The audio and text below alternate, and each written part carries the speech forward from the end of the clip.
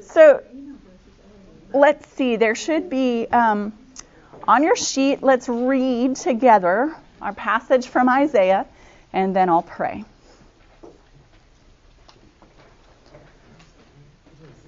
For as the rain and the snow come down from heaven and do not return there, but water the earth, making it bring forth and sprout, giving seed to the sower and bread to the eater, so shall my word be that goes out from my mouth. It shall not return to me empty, but it shall accomplish that which I purpose, and shall succeed in the thing for which I sent it. And so, Lord, we ask now that you would send forth your word, that as we study your holy word, your written word, we would draw near to you. We would know your eternal word, your Son and our Lord Jesus Christ. Grant that we might know him more fully. Grant that we might have eternal life through him, and that our lives would be indeed changed and marked for the rest of our lives from this day forward. So we ask all this in the strong name of Jesus Christ our Lord. Amen. So we are entering into chapter 10 in John's Gospel. We're beginning at verse 1, and we're going to read it in just a moment. But for right now, let's remember where we've been. Remember that in chapter 7 and 8, we were down in Jerusalem with Jesus. Jesus was there for the Feast of Tabernacles. And while he was there, he was engaging with the religious authorities and the crowds about different things. There was a lot of theological discussion back and forth, and he was trying to get them to see who he is, to see his real identity as the eternal Word of God. And so he's trying to bring them along, and he's using images from the Feast of the Tabernacles to help them see that he is in fact the true water, the living water, that living water is available through him. He is like the rock that followed the Israelites in the desert. And so he is the source of life. He said that in chapter 7, verse 37 through 39. Then in chapter 8, he also used another image from the Feast of Tabernacles. Remember, he said, I am the light of the world. Light was also important as they remembered that pillar of fire that had led the Israelites in the desert at night. That was how God directed them and drew them safely into the promised land. And so light is associated throughout Scripture with salvation and with God's holiness and majesty and with revelation and all sorts of good things. And so specifically here, Jesus is saying that he is the light of the world. He is the source of all salvation for the whole world. And what happens at the end of chapter 8? He continues to make these claims that appear to the religious leaders to be outrageous. Do you remember that? What happens? They start to talk about Abraham and who is their father. And at the end of chapter 8, verse 59, what happens? Yep, they try to kill him. He has said, before Abraham was, I am, which is a pretty outrageous claim. He existed before Father Abraham, their blessed and holy ancestor, and so, and our ancestor by faith. So they pick up stones to throw at him, and Jesus hides himself and goes out of the temple. It's not his time yet, is it? And there then we see in chapter 9, we're still within this context of the Feast of the Tabernacles, but we're not really sure where this is taking place. And remember what happens in chapter 9. We looked at that the last 2 weeks. That there, Jesus heals a blind man. He restores sight to a man born blind. We see that in the first 7 verses. And then what happens after that? Do you remember? They kept asking the blind man, how did this happen? And they found his parents. They found his parents. There's this long interrogation. How did this happen? Why did he do this on the Sabbath? Who is this man? And remember what his parents say. What do his parents do? We'll ask him. We're not getting involved in this because they were afraid of the consequences. They were afraid that they would be cut off and excommunicated from the religious community. They said, go ask. They pass the buck. Go ask him. And then he comes in, and they ask him before they ask his parents, and then they ask him again. They bring him back in and ask him again after they've asked his parents. What do they really want to know? Where'd you They want to know about Jesus. They want to know, who is this guy? And remember, the blind man was blind when he saw Jesus. He went and washed and came back, and Jesus wasn't there anymore. So I don't know who he is, and I don't know where he comes from. That's what they also want to know. Why does he think he can do this kind of healing on the Sabbath? Who does he think he is? And what happens with the blind man? How does he respond to this pressure? He's bold, and he's kind of saucy, right? He gets sarcastic with them. Do you want to become his disciples too? I don't know who this man is, but what I know is that I was blind and now I see. And they keep pressing him. And eventually his sauciness gets him thrown out. He's excommunicated. It says that he's cast out of their presence, and that implies that he's also cast out of the synagogue, the meeting place for Jewish believers. And then Jesus encounters him. Jesus finds him. How wonderful that Jesus found him. He couldn't see. He didn't remember what Jesus looked like. He would have known his voice. But how are you going to pick out one voice in a crowd? And Jesus finds him and challenges him. And what does he say when Jesus tells him that Jesus himself is the Son of Man? Jesus says in 35, "Do you believe in the Son of Man?" And the formerly blind man answers, I believe. He says, "Lord, I believe," and he worships him. Success. It's brilliant. It's beautiful. And you see that as this blind man has gone on this journey that's brought him to faith, so too it's clear that the Pharisees, in encountering Jesus, their blindness is exposed for what it is. They think they know the law and the prophets. They think they know that special revelation given to them by God throughout the Hebrew Scriptures, and yet they fail to recognize Jesus as the Son of God, as the Messiah. And it's that failure to recognize him that shows them to be blind, in fact. So there's that sense in which this whole passage from last week is like, it's an event that really happened. It's a miracle. It's a sign that points to Jesus' identity. But also, it's almost like this parable that's enacted that really happened, that's about blindness that's more than just physical, but spiritual blindness and spiritual sight. So there's already this conflict going on with Jesus and the religious leaders. And it's that right there that we pick up in chapter 10. The context of the conflict, the believing and unbelieving, will then make Jesus' words in chapter 10 probably even more offensive or more clearly directed to the religious leaders in Jerusalem. So we're going to look at that in just a moment. First of all, we're going to get, and I put this on your questions from last week, we're going to get a couple of I am statements in this passage for today. Do you remember, it's kind of like naming the seven dwarfs, do you remember what the other I am statements are in the Gospel of John? Let's see, we had one in chapter 6, remember, with the feeding of the 5,000? I am the bread of life. Here we're going to get, I am the good shepherd, right? We're also going to get another one in chapter 10. This one is one that we don't always think about very often. I am the door or the gate of the sheep. I am the door or the gate. Isn't that an interesting one? We don't talk about that one very much. That one is in chapter 10, verse 7. We're going to read it in just a minute, so it'll be right there in your. There are other ones going on later into chapter 11. I am the resurrection and the life. Remember, that's before the tomb of Lazarus. In chapter 14, he says, I am the way, the truth, and the life. In chapter 15, he says, I am the vine, you are the branches.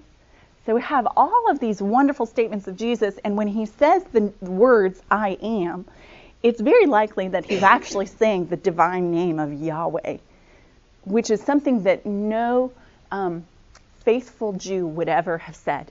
Because God's name, even if you were to pronounce God's name correctly, they believed that if you were to pronounce the name that God gave to Moses when he was revealing himself to him on Mount Sinai.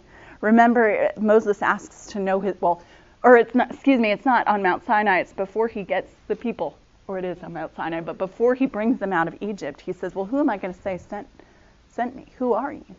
And he said, I am who I am, right? I am. God is. And within that simple verbal construct is the idea of eternity. God is now. God was. I am who I am. I was who I was, and I will be who I will be. That sense of past and future all tied into the very person of God, that he is outside of time, and he is that steady, stable being. He's God. And so that idea behind God's own name, Yahweh, we say Yahweh, and it's a it's our English way of saying the Hebrew for I am. And yet, faithful Jews believe that they sort of look at us Christians saying Yahweh all the time. They say, well, it's a good thing you don't know how to pronounce that name because God would strike you dead if you pronounced it correctly. There's this belief that the name of God is so holy that no one will ever be able to pronounce it and live. And so you see throughout the Hebrew scriptures that wherever it said Yahweh, they would cross it out and put in Adonai, which is Lord, just because in the reading of the scriptures, they didn't want anyone to try to say the name of God. So pronouncing this, they would use all these constructs to avoid saying I am in their verbal speech. So Jesus here doesn't avoid these constructs. He says I am, which is a very clear statement that he is connecting himself with Yahweh. And then he's qualifying this I am, who is he, with a direct object. And the direct object in these 7 statements in John gives us more information that's very helpful for us who are enfleshed, imaginative human beings to say, okay, what does it mean that Jesus is the bread of life? What does it mean that Jesus is the door to the sheep? What does it mean that he's the good shepherd? All of these things help us understand who God the Father is and who Jesus himself is as well. So we're going to look at those 2 I am statements that we have in this passage and find out what do they tell us about Jesus. Any questions about that before we move on? Okay, great. Let's read. We're going to read from chapter 10, verse 1 through 21. And let's just take turns. So feel free to, is anybody there and they'd like to start off reading and read?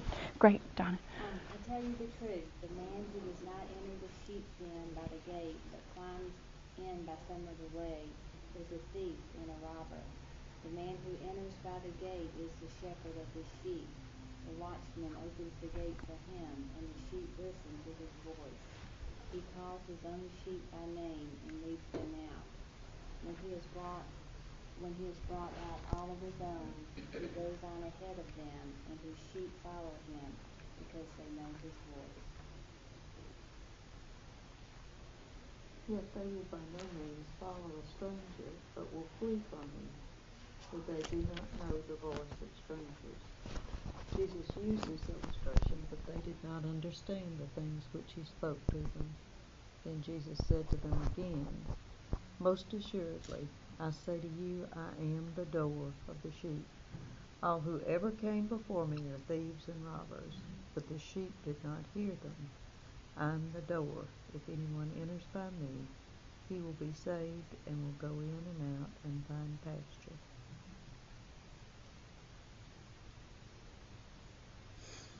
The thief comes only to steal and kill and destroy. I came that they might have life and might have it abundantly. I am the good shepherd. The good shepherd lays down his life for the sheep. He who is a hireling and not a shepherd, who is not the owner of the sheep, beholds the wolf coming and leaves the sheep and flees.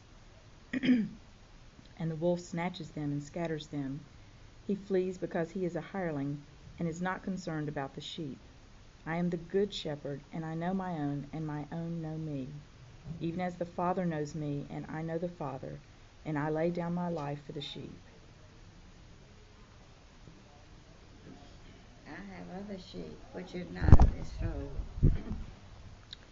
I must bring them also, and they will hear my voice, and they will become one flock with one shepherd. For this reason the Father loves me, because I lay down my life so that I may take it again.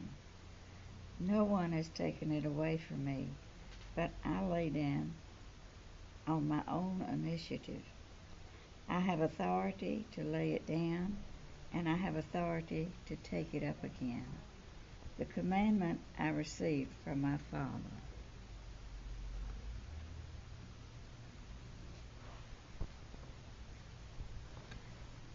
There was again a division among the Jews because of these words. Many of them said, "He has a demon, and he is mad. Why listen to him?" Others said, "These are not the sayings of one who has a demon. Can a demon open the eyes of the blind?"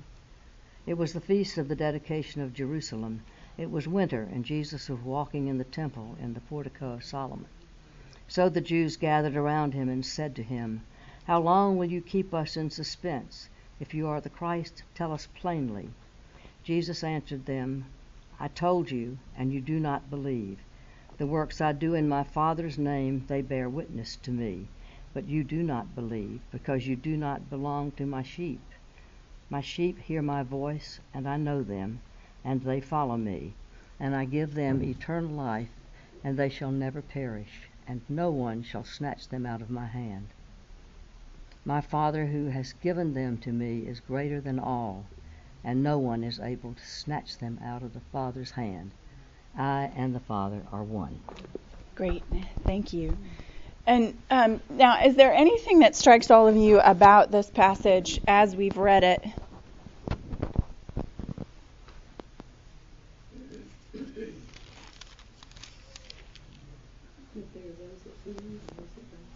There are those that hear and those that don't hear. What part of the passage makes you say that?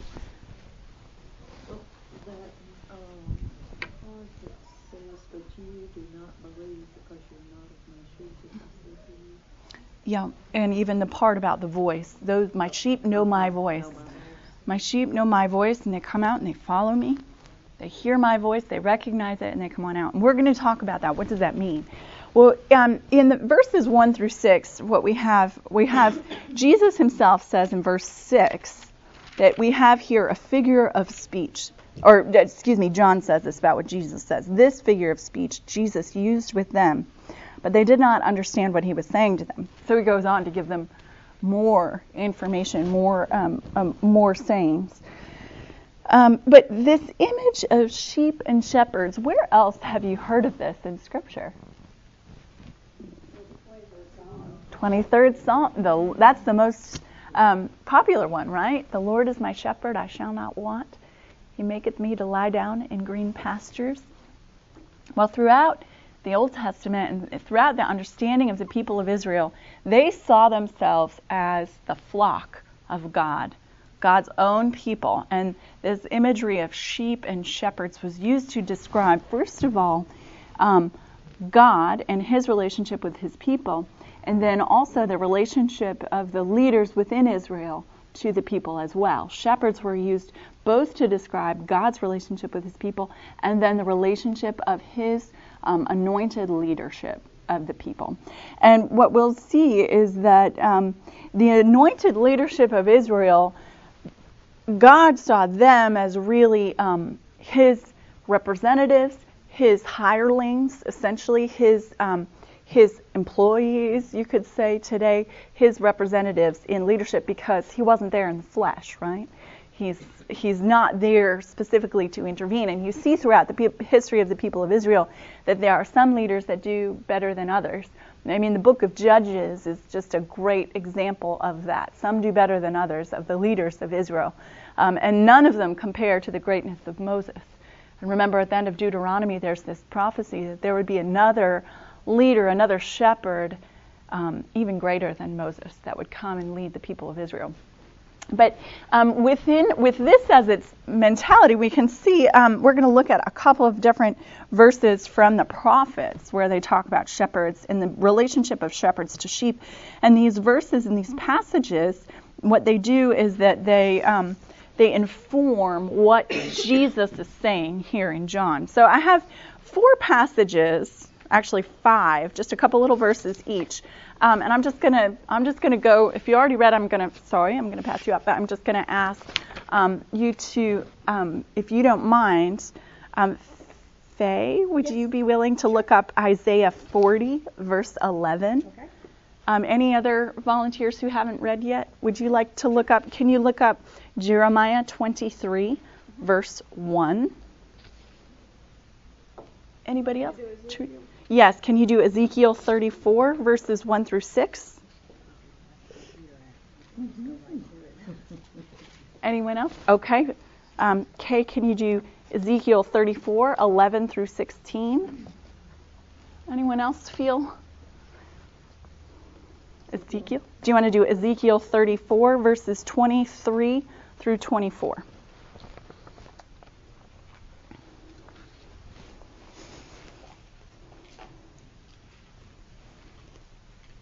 Are you ready, Faye? You want to go ahead? Okay. Faye's reading from Isaiah. We're going to go in the order that I listed it on your sheet.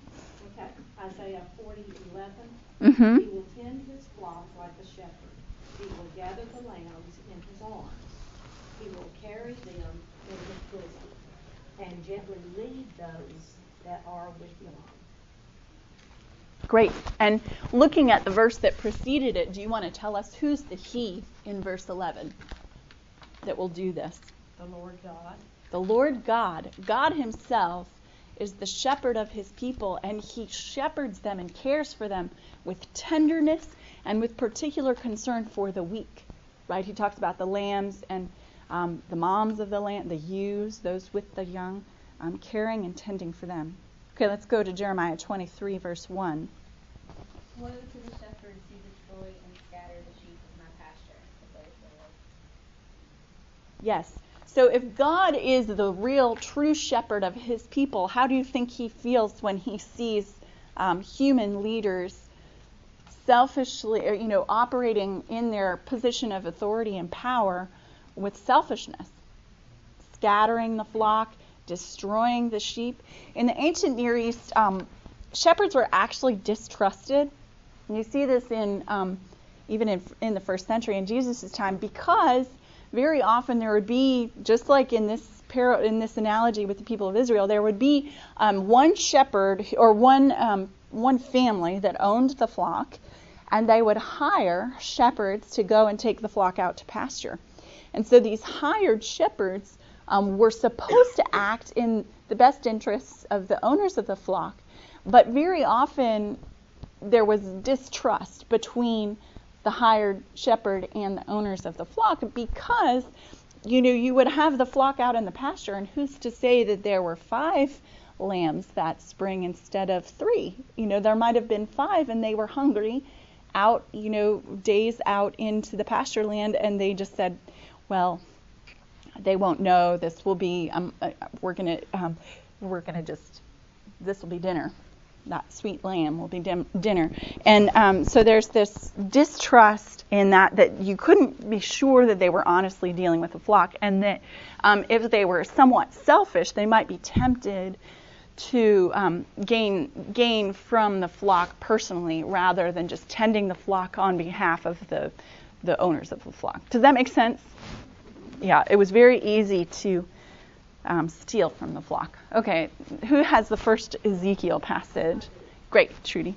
The word of the Lord came to me. Mortal, prophesy against the shepherds of Israel. Prophesy and say to them, to the shepherds, thus says the Lord God, Ah, you shepherds of Israel, who have been feeding yourselves, should not shepherds feed the sheep?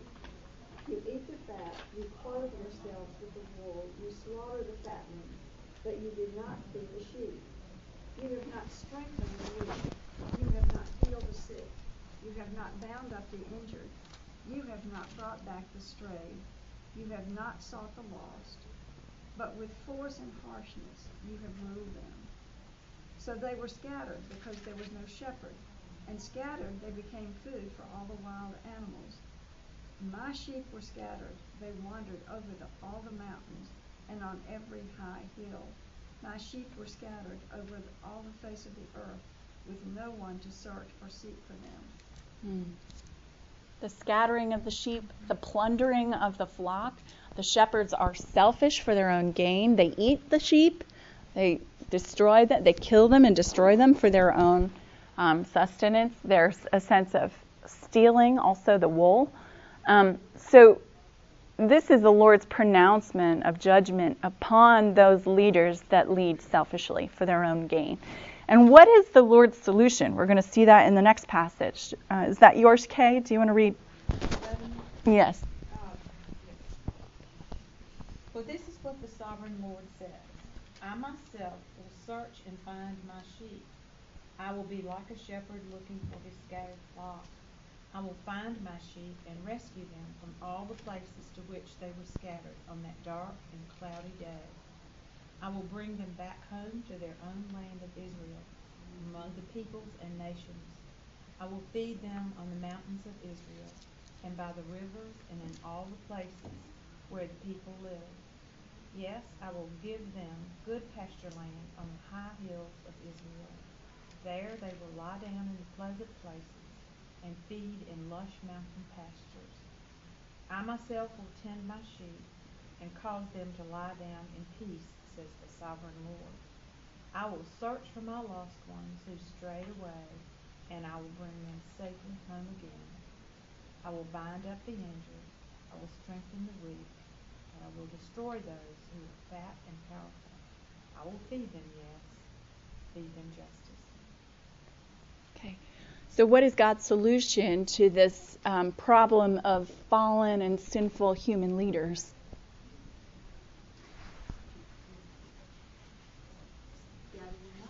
He'll gather them up, and he himself will be the shepherd. That's what he says right in verse 11. He himself will intervene. God, I mean, it's almost like God will come down. He's going to come. Judgment is coming. Judgment will come for those selfish leaders and for everyone. But also, he's going to take care of the flock himself. He's not going to rely on these hired hands anymore.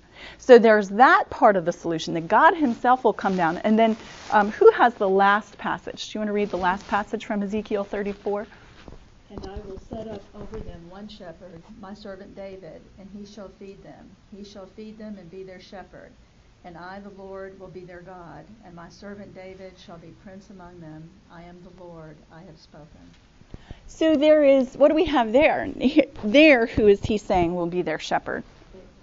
David, the son of David, great David's greater son, who is the Messiah, right? The expected branch from David's tree. Sorry, was there something? Is David in this in the where are we? Yeah, in we're long after David. Ezekiel's speaking long after David's reign.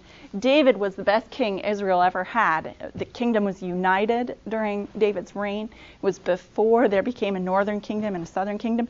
Ezekiel is prophesying, though, right at the time of the exile. And so he is looking forward in the midst of chaos and total destruction, the loss of their homeland, and even the destruction of the temple in Jerusalem, because this is the second exile. Remember, the northern kingdom went into exile first, and then about 100 years later, the southern kingdom went into exile.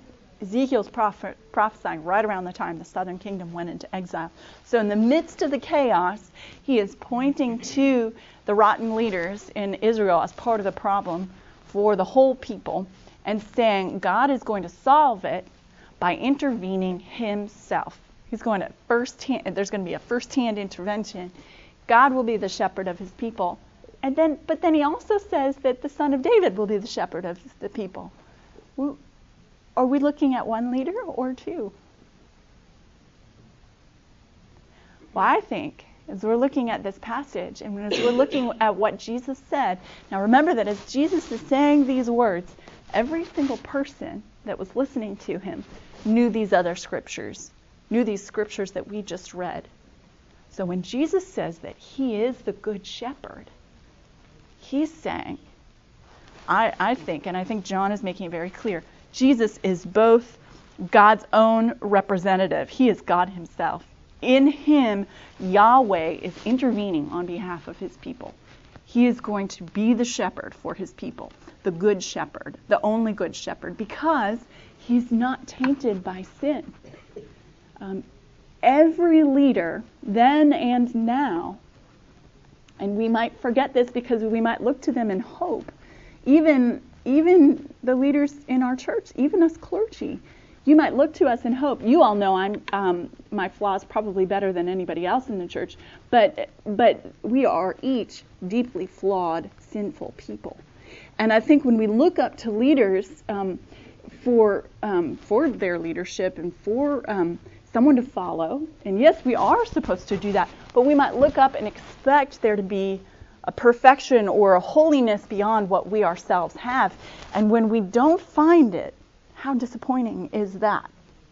Well, that looking up, even yes, as we follow our leaders, and especially God-ordained leaders, we follow them, but we know that they are still flawed and sinful, and that the only leader who is completely sinless is Jesus Christ, because in him he is both human and divine. He is the spotless lamb. How amazing that he's both the spotless lamb and the shepherd. So he's saying he's both in him. Yahweh is intervening on behalf of his people, and he is also human. He's great David's greater son. He is the Messiah, the long expected one, here now to lead his people. So he is alluding to these things. He is making a pretty huge claim right here in front of these religious leaders.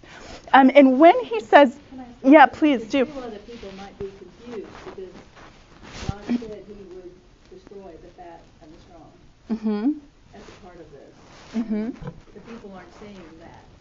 Well, they're seeing the fat and the strong continuing. Well, we do still see that today.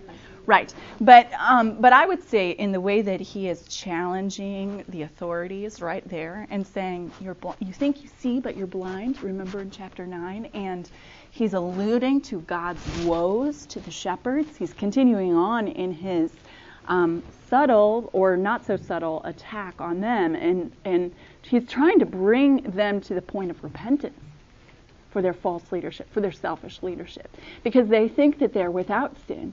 And he's saying, no, you too are with sin. There isn't anyone who is without sin. That's what he's trying to get them to see. Were they to admit it and say, Jesus, you're right, we've been bad leaders. We're blind. Salvation has come. Great, we can work with that. But to persist in saying, no, we're good leaders. We don't seek our own selfish gain. That is the real problem that persists. So hence the woes, and hence the question that I ask, would the real shepherd please stand up? Who is the real shepherd? And Jesus talks about different false shepherds in his little figures of speech that he uses. He talks about a stranger in verse 5. A stranger the sheep will not follow, but they will flee from him because they do not know the voice of strangers. He goes on in verse 10 about those who steal the flock. The thief comes only to steal and kill and destroy. And here he's not just talking about the kind of thief that would jump over the fence, but the thief that's actually already in the fence that's stealing from the flock. The hired hand, the shepherd, who would feed his own mouth at the expense of the owner of the flock and of the flock itself. Remember those false shepherds. The thief comes only to steal and kill and destroy. And then in chapter 10, verse 12 and 13, he talks about a hired hand. This also is a false shepherd. He who is a hired hand and not a shepherd, who does not own the sheep, sees the wolf coming and leaves the sheep and flees. There has been this discussion of those who kill the sheep, those who the sheep don't recognize because they don't know his voice, and then finally here, a self-seeking shepherd is a coward, is not willing to entertain danger on behalf of the flock. He's going to run away if a lion or a bear or a wolf comes to eat the sheep. That is a false shepherd, just a hired hand because he doesn't care about the sheep enough to lay down his life for them or to put his life in danger for them. He flees, this is verse 13, because he is a hired hand and cares nothing for the sheep. So Jesus is driving it home in these three ways. He's saying the leaders, the Pharisees, the religious leaders of the day are false shepherds. They are self-seeking shepherds. And then Jesus is going to put in opposition and contrast to that his own self. Well, first of all, and we'll go back to,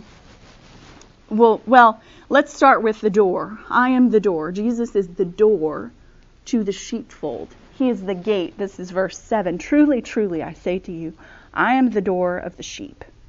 What does that mean? What do you think that might mean?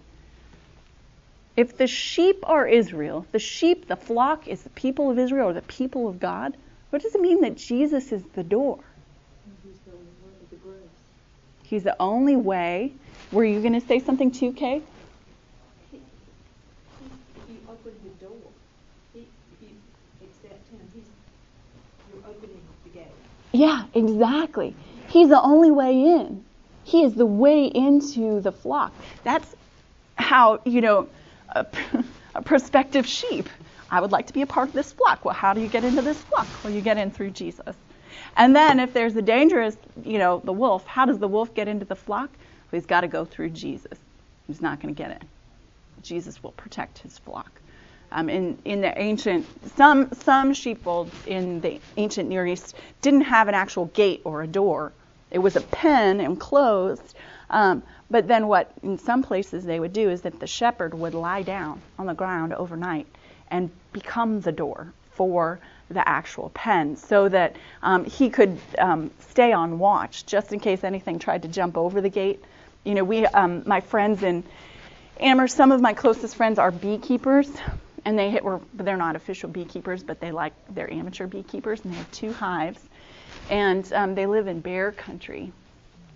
And Winnie the Pooh is correct. I mean, that the whole A.A. Milne was right on. Bears love honey. I love seeing that story, but sometimes the storybook things that you see are actually true. So bears love honey, and to keep the bears out of their hives, they not only have a fence, but then they have to wire it.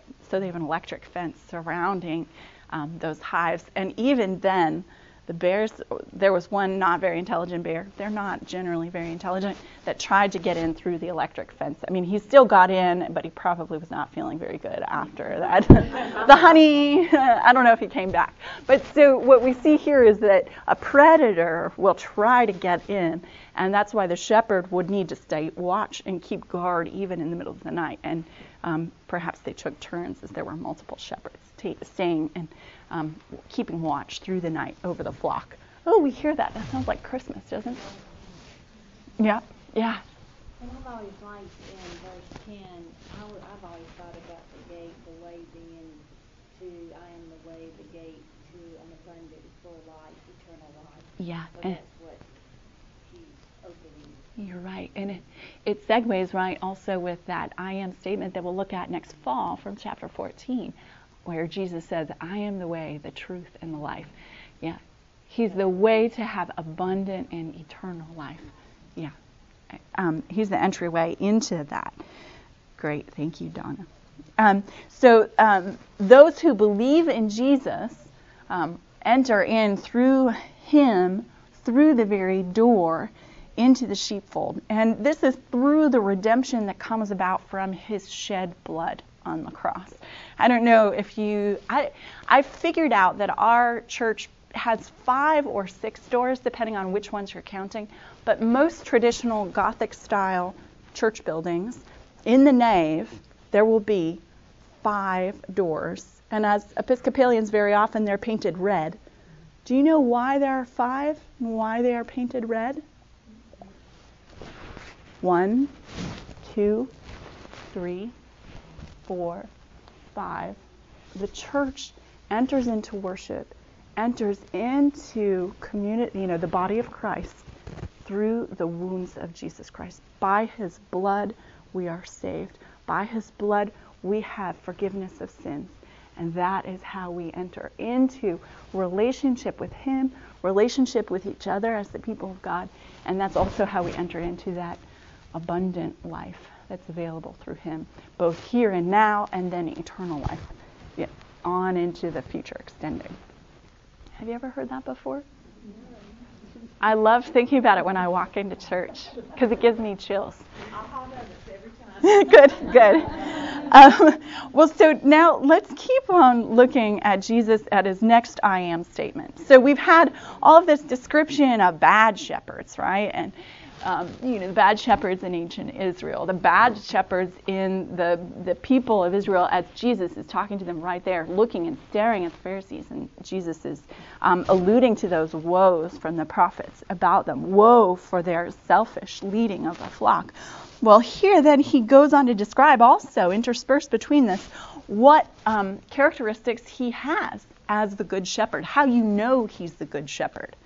Well, we talked already about him being both human and divine.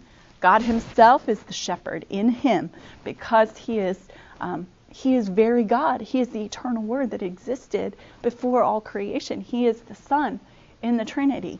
And so for that reason, God himself is intervening as the shepherd of his people. He's the Messiah. He is the Son of David. Secondly, I love this image. He says that the sheep know his voice. In verse 3, to him, truly, truly, he who does not enter the sheepfold by the door, but climbs in by another way. Remember, that man is the thief and a robber. But he who enters by the door is the shepherd. To the shepherd, the real shepherd, the gatekeeper opens.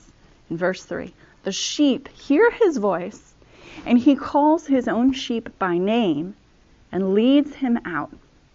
When he has brought out all his own, he goes before them, and the sheep follow him, for they know his voice. So what does this mean? Well, remember how we talked about the sheep pen overnight? Well, multiple flocks would be in a sheep pen together. They would, let's bring them all together so we can all keep an eye on them and take turns maybe, or whatever. So if there were multiple shepherds and multiple flocks all in one sheep pen, how do you know which lamb, which sheep belongs to which person or to which flock?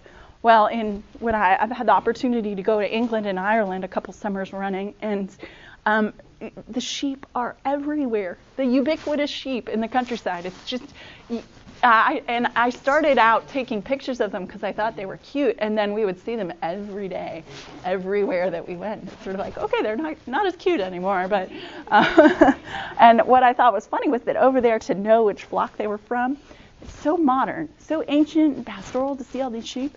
Then what they would have on their rumps, they would have spray painted bright neon colors. This is so-and-so's sheep. This is so-and-so's. Okay, this is the neon green flock. This is the neon orange flock. It was just so weird to have that very modern juxtaposition with this ancient practice of caring for sheep.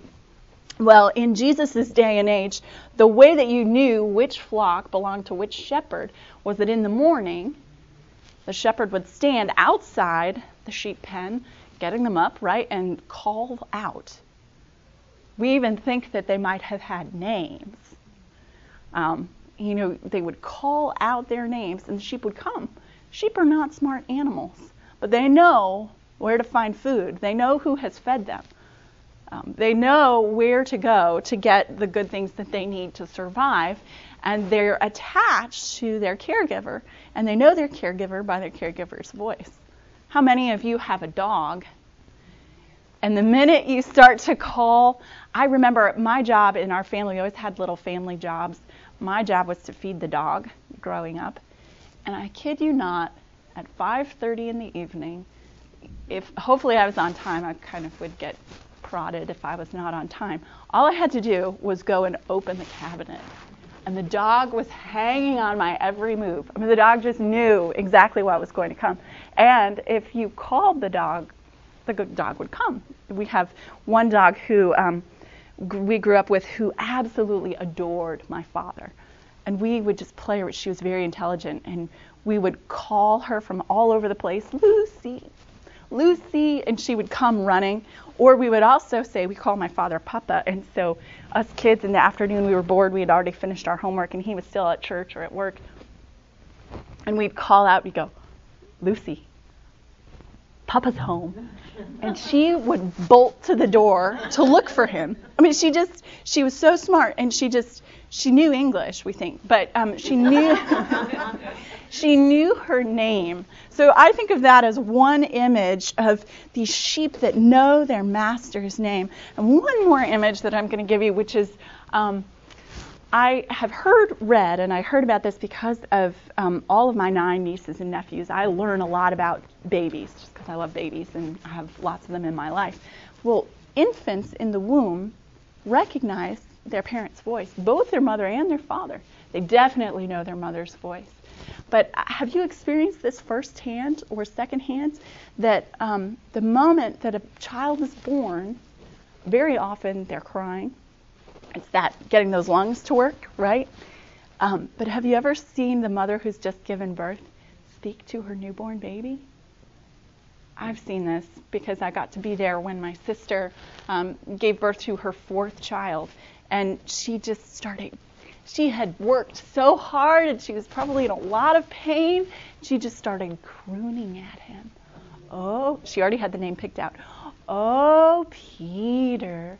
Oh, I'm so glad to see your face. He calmed down. He knew her voice. And he knew who had been feeding him all those months, sustaining him.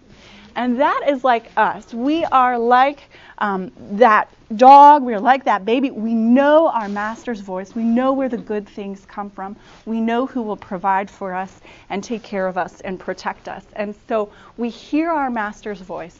Jesus is the true shepherd, the good shepherd. And when we hear his voice, we come running. Well, finally, what makes Jesus the good shepherd?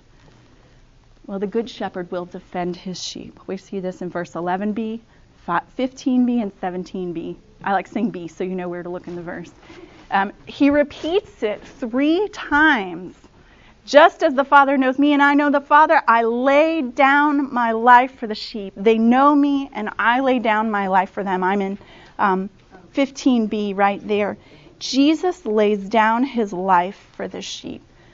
The good shepherd is not afraid to suffer and die even on behalf of those who belong to him, to bring those who know him into everlasting life, to protect them, to preserve them. And Jesus himself does that, and he says it over and over again. He says this, and we hold this in mind as he would go later on in John's Gospel to the cross. He will lay down his life for the sheep. So let's pray. It is definitely referring to the crucifixion. You see it again in chapter 18 as Jesus is being arrested in Gethsemane. He says, or there is this sense in which he is there to protect his disciples. You see it in verse 9. 8 and 9, he says, I am he. I'm the one you're looking for. Leave them alone. Let these men go. This was to fulfill the word that Jesus had spoken. Of those whom you gave me, I have lost not one. Jesus there, it's very tangible. He's protecting his disciples. He doesn't want any of them to be arrested and tried and killed the way he knew that he would be. Jesus voluntarily lays down his life for his friends. And he, as the good shepherd, lays down his life for the sheep, for us. So let's pray, and then you can ask me whatever questions you want. So, O Lord Jesus Christ, we look to you, our good shepherd. Teach us to hear your voice, to know your voice, to know the good things that come from you. And above all else, we know the best thing, which is the forgiveness that we have through you, through your death for us, through the fact that you as the good shepherd laid down your life for us. Thank you for that. We give you praise and honor and glory and thanks. And it's in your name, Lord Jesus Christ, that we pray. Amen.